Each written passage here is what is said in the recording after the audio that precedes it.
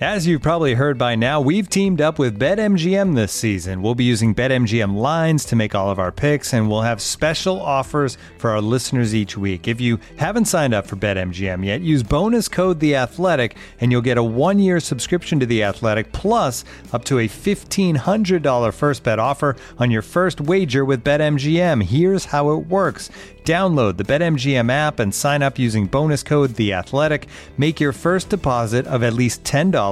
Place your first bet on any game and claim your voucher for a 1-year subscription to The Athletic. See BetMGM.com for terms. U.S. promotional offers not available in D.C., Mississippi, New York, Nevada, Ontario, or Puerto Rico. Gambling problem? Call 1-800-GAMBLER. Available in the U.S. Call 877-8-HOPE-NY or text HOPE-NY 467-369 in New York. Call 1-800-NEXT-STEP in Arizona. 1-800-327-5050 in Massachusetts. 1-800-BETS-OFF in Iowa. 1-800-270-7117 for confidential help in Michigan. 1-800-981-0023 in Puerto Rico. First bet offer for new customers only in partnership with Kansas Crossing Casino and Hotel. Don't forget, if you haven't signed up for BetMGM yet, use bonus code The Athletic, and you'll get a 1-year subscription to The Athletic, plus up to a $1,500 first bet offer on your first wager.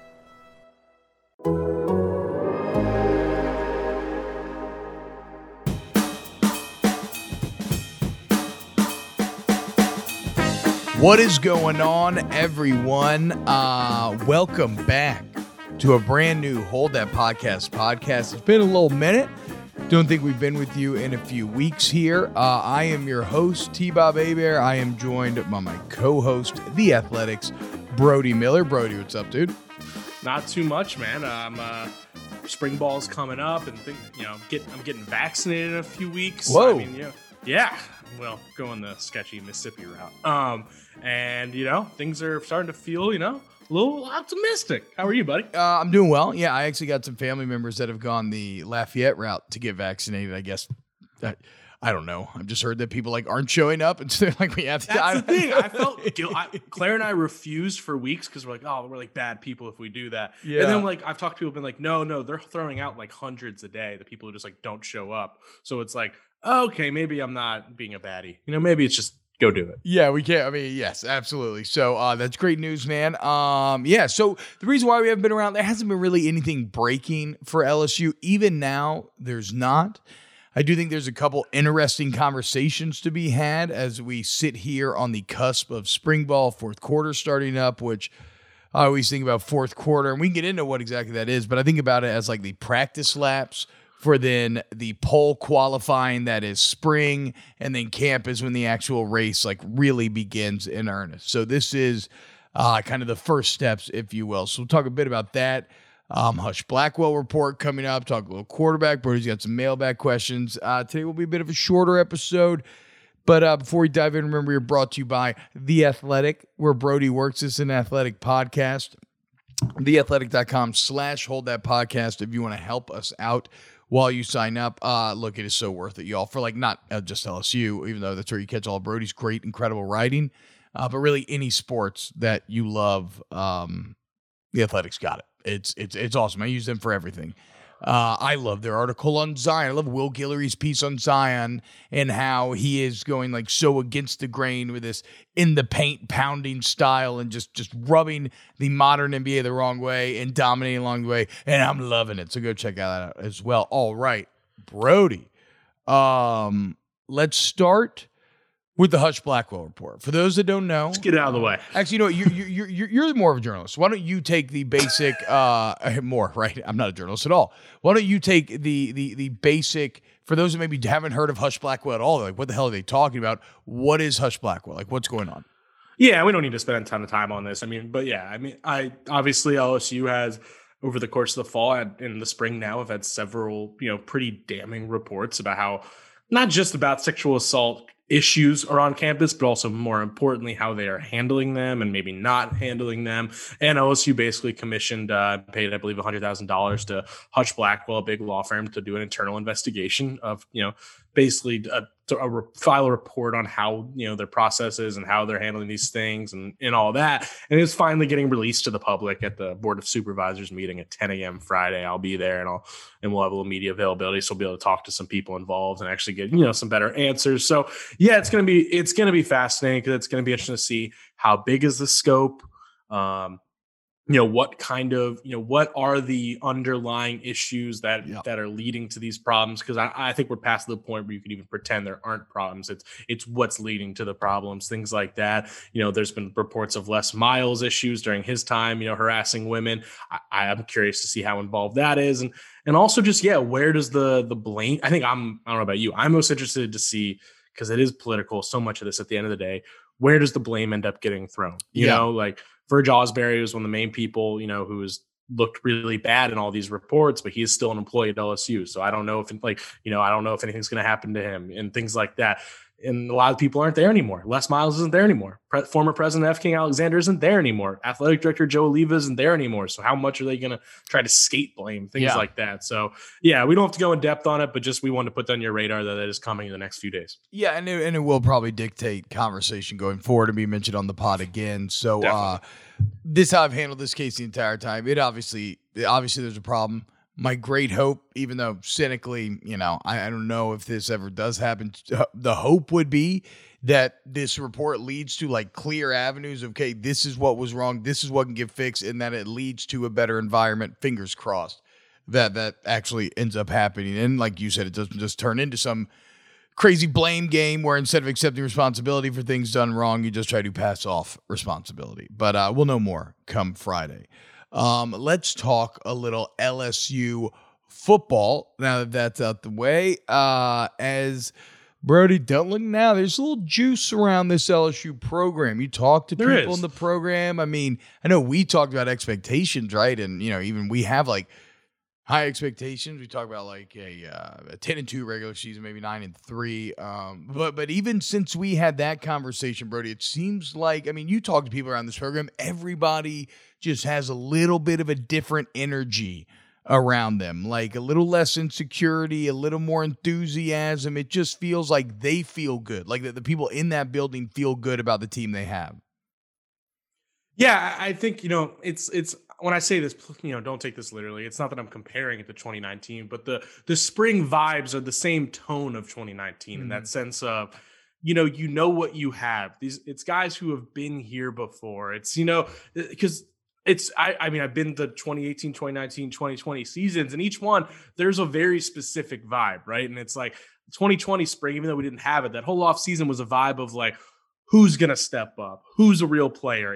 Are any of these guys good? All these things. Who's a leader? It was a question-based spring. And then that 2019 spring, it was like, yeah, this guy's banged up, but, he knows what he's doing, so we're not worried about him at spring, stuff like that. So I genuinely kind of have a similar feel just in terms of like, it's about getting the most out of what you got. It's more about, getting things cohesive. It's more about putting the right pieces in place because what the talent is. And I think that's the promising thing right now is that you're coming off that 2-game finish. Your best players are like sophomores and juniors, which is always a really good place to be. And there's no reason this team shouldn't be very good. Of course, quarterback, which we'll get to, is a question because of just like none of them have played more than 3 or 4 games. Linebackers, safety, you have questions, but there's just a tone of like the pieces are in place. Let's get the most out of them. Yeah, and as far as the new coaching hires go, obviously it's really hard to do something at this point to screw things up.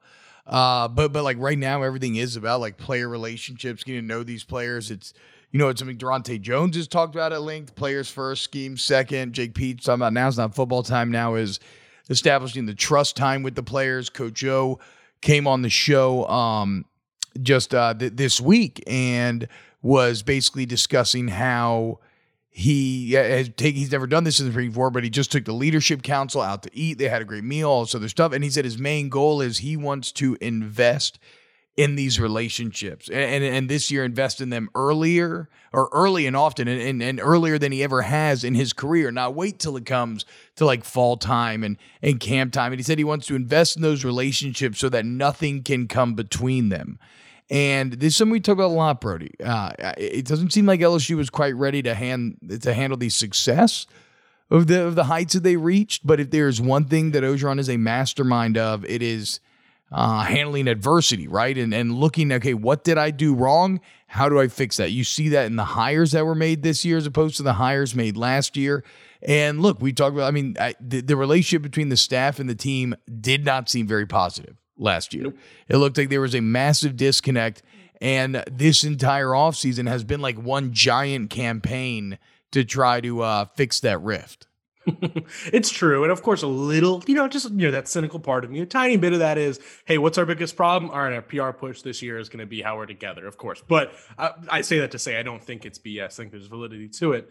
And, we have this, I think we all have this kind of, nature sometimes to like when something goes really wrong that we're like, well, that's, they're screwed in that department. That's now something they're bad at, right? When it's like they had some culture issues last year. Ed Orgeron did not have a great relationship with a lot of that team last year, a lot of that staff last year. That was a problem. But I think it's a little reactionary to make that like now that's his flaw, and it's like I would say I think it's more along the lines of when Ed Orgeron got hired. I mean, he was. The players coach was his whole sell. Yeah. That was his thing. And by the way, that was his thing through 2019. It was, like when he took that job, and it's very similar to what he did when he took over at USC. His thing was that he was very good at getting the team on the same page, getting that culture intact through some tumultuous times. The staff was so much happier, and Dave Aranda used to talk about that all the time about like there was just a happier vibe and things like that. That was his success. And then I think what happens is, and this part is a little, just me, thinking, but I think there's truth to it. I think what happens is, okay, then he made that a strength of that team. And through 2018 and 2019, relationships and all that was a strength. And then I think it's just human nature to be like, well, that part's handled. Yeah. I'm going to worry about some other stuff. And then, and then all of a sudden you think that's a strength of yours, which it was. And then 2020 happens. And all of a sudden you maybe didn't put the same time into it because it was already a strength. And then those things kind of fall by the wayside. Now you just need to readdress them. So I don't think it's like, that's a thing Ed Orgeron's bad. I think it's something he just had to start putting his thought back into. And I think you're seeing it happen right now. And you hired two guys in Durante Jones and Jake Peetz who both focus on that. They're part of a different generation of coach that very much thinks about relationships and culture. So I just think he's making the moves to at least that shouldn't be an issue this year. Looking for an assist with your credit card, but can't get a hold of anyone? Luckily, with 24/7 U.S.-based live customer service from Discover, everyone has the option to talk to a real person anytime, day or night. Yep, you heard that right. You can talk to a real human in customer service at any time. Sounds like a real game changer if you ask us. Make the right call and get the service you deserve with Discover. Limitations apply. See terms at discover.com/creditcard. Yeah, and as far as Peetz and Jones goes, the anecdotal evidence, which of course, it's always going to be positive at this time, but there does seem to be a sincerity when I talk to people about how they are enjoying the new fit. And then there's all kind of little tidbits like, we talked to Derek Stingley Sr. and he was talking about how Durante Jones has been calling him, and like no coach, not even Dave Aranda ever did that in the offseason, et cetera, et cetera. So a lot of the kind of earnestness that we expected out of Peetz and Jones, given that, they've been given this opportunity in their careers after grinding for a long time. It seems like early on, which makes sense, a lot of that earnestness is coming to the fore. No, I think that's true. And I think, it's when you put a focus on something, you're usually going to achieve it, right? And I think those are guys that were hired to focus on something like that. Yeah. Like those were the things. So I assume they're going to achieve it. Now and I think they already are. I really do believe they are in a really good place right now as a program. And now the next step is spring ball's coming, getting the most out of your scheme, getting the most out of your players, and they have the talent to be really good, which I think sets us up into our next topic, unless you have something else you want to get to, which is spring ball, which is, you are now at a time where you have an LSU roster that is really talented. They're number 2 in the SEC in returning production, like number 21, I think, nationally, which is really, really good. And you have a team that I keep making this comp, but it's like the 2020. This is a roster full of guys that have been through the shit, guys who have been through tough times. They don't take things for granted. They don't think things are given to them like they might have last year because they've been through some things. So I think, you have really talented skilled players. You have your entire offensive and defensive line back, and there's really only 3-4 maybe position battles going on, which is kind of the dream for a coach. Yeah, I think I read the other day, it might have been your tweet actually, Brody. They have 33 players who have started games in this year's spring. I haven't seen that. Jeez. 33 players. Isn't that absurd? Considering all, and that's subtracting the guy like. That's after guys who like opted out or like your Yeah. Eric Gilberts who left. That's crazy. That's actually pretty wild. So maybe fact check me there, but I did read it on Twitter from a journalist. I can't remember which one. But so all of these elements are coming together to lead all that positivity that we're talking about. So spring ball, I think we're like 2 weeks away now. Yeah, I think exactly. Fourth quarter just started up yesterday. I know the coaches are very excited about that. Talking to Tommy Moffitt, he's all hyped. He talked about how Durante Jones, after they went over there, because the coaches run the drills in that. It's one of the only times that you actually spend with your coaches in the offseason. And he talked about how Durante Jones has never happened before, how so Moffitt tells them all what to do. Durante Jones on their own time brought all the coaches back into the indoor to like keep practicing, run through some stuff. So again, a lot of genuine earnestness there. So fourth quarter starting now. This is the first steps of this 2021 team. The fourth quarter is a kind of a mat drill program. Used to be at like 5 a.m. Now they do it in the afternoon.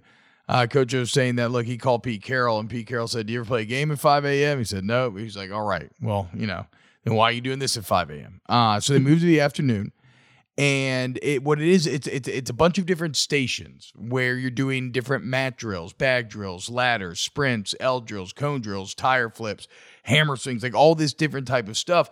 And it is made to exhaust you physically, but it's actually made to really test you mentally.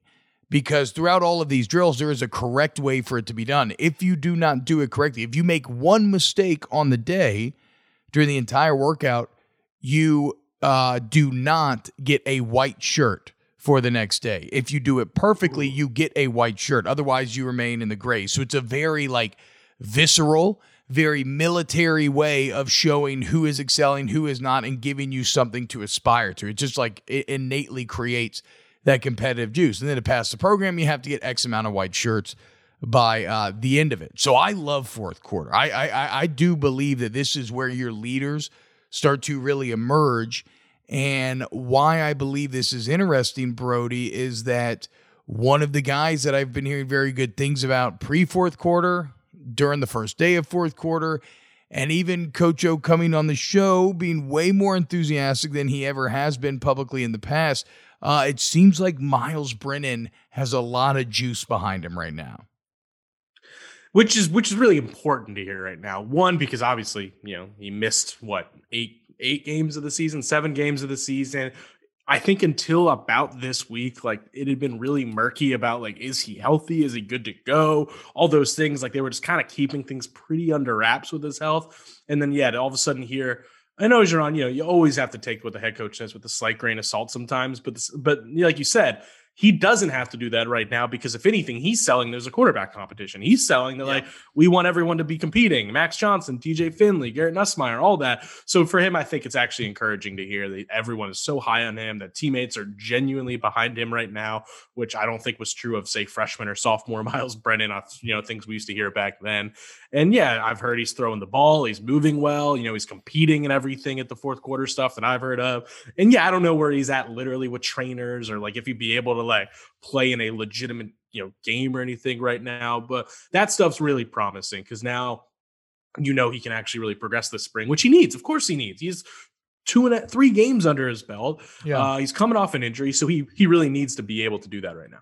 Yeah, and just physically, because whatever, this is always what we talk about. I don't care about his weight. Just physically, it's not just weight. He looks really good right now. He looks wait. Very solid. Yes. Wait, so we have to talk about the picture. And I know you told me off air about the picture of him looking good in the fourth quarter, but the picture that took over social media a few days ago was the picture of him at the leadership council dinner, where Twitter got a little rowdy because they were like, he's looking a little fat. Okay. I'm shocked you didn't lead with this. Okay, so because I feel bad. It's gonna be so weird to have your body discussed so much publicly, right? It's so kind of absurd because it's not really, it doesn't really mean that much in my opinion. He's just looking husky. Yeah. But no, well, and then so again, if you want to combat that, look at the picture that he tweeted today, Brody. Maybe I can put it in the chat here. I'm pulling it up, no worries. Okay, it's on his Twitter. Because obviously the dude's pretty svelte right now. But The leadership council potential brings up something that I do want to talk about because I'm passionate about, and that is when you are on the edge of an iPhone picture, you get stretched. Ooh. I don't know what it is. I don't know what the technology is or why that is the case. iPhone truther. But when you are on the edge of a group picture on iPhone, when you're near the borders, you get stretched. It just and this is not my insecurities coming through. I've had many other people with similar experiences. Also, in that picture, he's wearing a very loose-fitting polo. When has a loose-fitting polo ever made anyone look good? Never a good look. It's a horrible look. And a lot of times when you are a bit chubbier, it's what you wear to kind of cover up. So the combination of loose-fitting polo with being on the bottom right corner of that iPhone picture, I think is what led. It was an angle. It was a bit of a bad angle. So I reached out to like 2 or 3 teammates just to like kind of jokingly, and they were like, "Listen, man, I think it's a bad angle. I think it's just a weird picture." And not to actually take this seriously because I just brought it up as a joke, but I will point out like Miles Brennan has had such a like problem gaining weight that like we have probably all written thousands upon thousands of words about how he burns like in an insane rate of calories a day that it's so hard for him to gain weight that he's just like, so it's like, I don't think that Miles Brennan at this point in his life even has the ability to like accidentally get a little fat. Chubby. Yeah. So yeah, I don't think that's what's happening. I just had to bring it up for humor's sake. But yeah, I saw. Well, no, I'm glad you did because the iPhone, I'm telling you, you have a lot of thoughts. Yeah. Be on the lookout for this. And if you're taking group photos, be secure in yourself. And just know if you're on the edge of the picture, just know what you're getting into and don't overly beat yourself up when you see that group photo. So you know what? This is motivation for me. I'm gonna start going out of my way to get that spot because I'm gonna help my teammates out. Exactly. I'm gonna be a team player. I'm secure in myself. I'm off the market. I'm not trying to impress anybody. Yes. I'm gonna take that spot. And if I look good, I'm gonna also draw more attention. Like, see, I'm in a tough spot and I still look good. Hey. And that's That's just good teammates. That's the lineman in you coming out, supporting your, laying yourself on the line for your friends. I was the Nick Collison of pickup basketball, man. I was setting screens like it's nobody's business. Wow. Look, the hustle guy is invaluable for pickup basketball. There's no analytic for that. He's an incredible teammate. Okay, and you saw the Twitter picture from today, though. Dude's looking pretty solid. Like, good. Looking very good. Yeah. And now, 2 pigeons bemoaning the fact you can stream DirecTV satellite free. You see this? A family watching baseball on DirecTV with no satellite dish in sight. Let's heckle them. You call that changing the channel? Choke up on the remote, buddy. I hope getting all these games on DirecTV makes up for your mother not pre-chewing your sunflower seeds. DirecTV has the most MLB games. Visit DirecTV.com. Claim based on total games offered on national and regional sports networks with choice package or higher. Availability of RSNs varies by zip code and package. High-speed internet service required. Terms and restrictions apply. All right. So I guess all that is to say that I actually, we've been saying we think that Miles wins a starting job. I feel more confident in that take than ever right now. Like I said, this is the practice labs for qualifying. His car is running really fast. He's looking like he's going to be in a great position to grab that pole position. Our analogy game is on fire today. Yeah, no, I agree. And I think what you and I both said on your show, your show with Hester this week or last week was, Ed Ogeon's going to make this a competition. He's part of the Pete Carroll tree, and Pete Carroll literally wrote a book about the power of competition and like how you want it to be a battle every week. And that's how anyone gets better. So yeah, I think it's going to be a competition. They want Max Johnson big involved. They want TJ Finley feeling involved, all those things. I don't think it's going to be like handed to Brennan, but barring a health problem, would be relatively surprised if Miles Brennan was not the starter. Yeah, we're on the same page. Yeah, exactly. And yeah, like you said, it's not about not having competition. It's just that I think that Miles is way older and all these other elements that just give you a huge advantage over some of your younger counterparts. We'll see. All right, Brody, do you have maybe a mailbag question or two that you want to get into before we go? Yeah, we got a few we can get through real quick. We already talked about the quarterback competition. I think the other one, it's not even like a question that we need to answer. I just think it made me think. And it was talking about, hey, can you talk a little bit about the development of the sophomore players, like the 2020 class, and, which guys could really, jump up and all that. And then I led to me starting to talk to some people around the program. And it's going to lead to an interesting thing, which, by the way, is a good thing for the program as long as everyone stays happy, is there's not really spots open this offseason. There isn't. Linebackers open, safeties open, tight ends open, right? The rest kind of, maybe like the third receiver spot, but a lot of it kind of is what it is, which is going to be really intriguing because that 2020 class, I think has a chance to be as good as like that 2017 class. It looks like one of their top classes.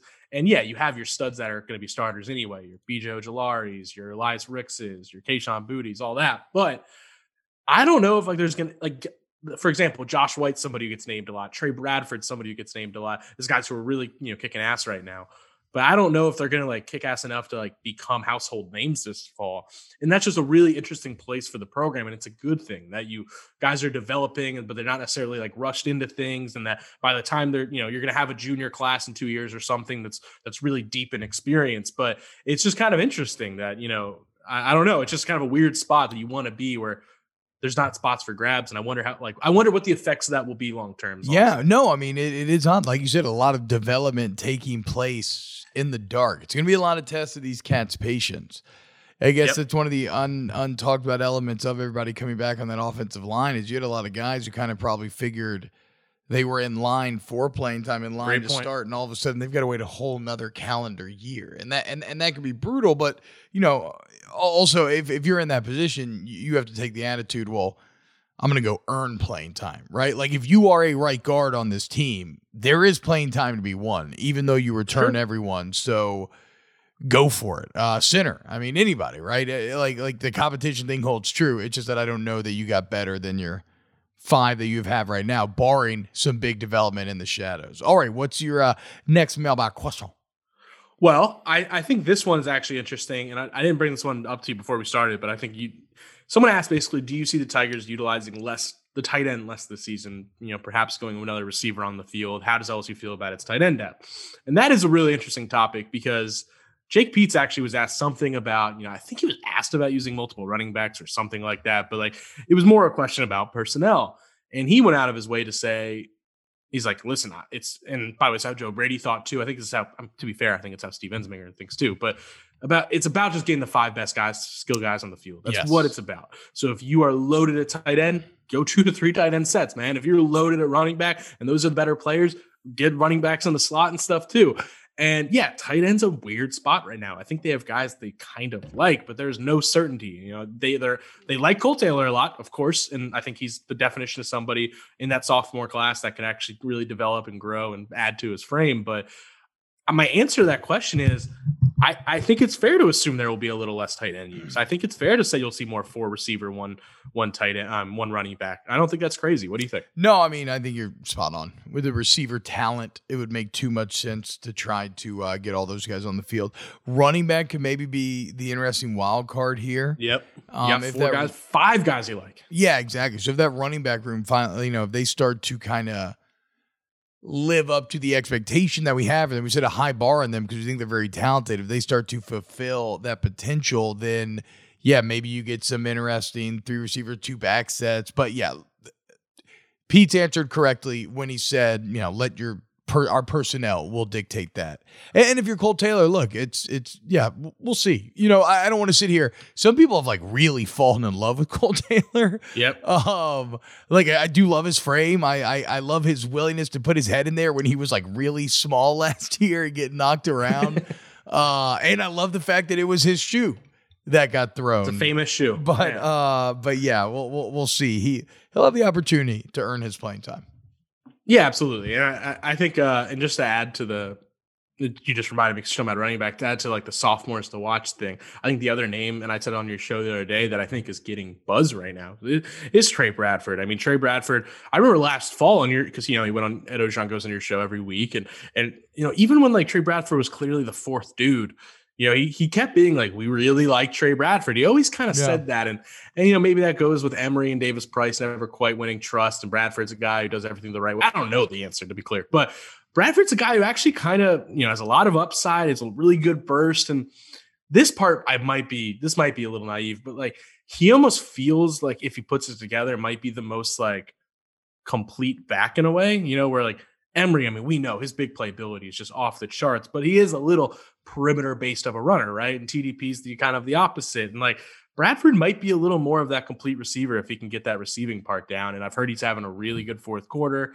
And, I just wonder if like he's the guy, if you're throwing out there, like who might surprisingly win a job. I just wonder if Trey Bradford carves a bigger role. And they like him because he had multiple drops last year and they kept giving him opportunities. Even that big touchdown he caught against Ole Miss was a little sketchy. It was a little bobble. He kind of fell into the end zone, if I remember. Yeah. Like it wasn't like athletic. But so what that tells me though is he must really actually be good at that, like really good at that, and he's just kind of screwed it up during the game. But you know what? Yeah, that's why you get experience early on, and then you kind of get past that, move on. So Trey Bradford, interesting name to watch out of the running back room. All right, Brody. Anything else before we go here? There's nothing I need to hit. Anything for you? No. This is very fun. I missed you. I want to hear your report on Valheim. I don't have a PC. So I only got to play it for a weekend at my friend's house. I fell in love with it. It's like Viking Minecraft, kind of. That might be my weekend project. Yes, I would love to hear what you have to say. And I'll throw a quick plug. Just published a story on Mike Jones Jr., the Clemson transfer today. Please go check that out at theathletic.com. And yeah, that's all I got. Okay, I can't wait to read it. Again, theathletic.com/hold that podcast if you want to sign up deal. All right, we'll be back maybe next week. We'll see kind of what the news dictates. There's a good chance, and we'll definitely get in like a spring preview as well where we make some predictions. So we'll see you next time on the Hold That Podcast podcast.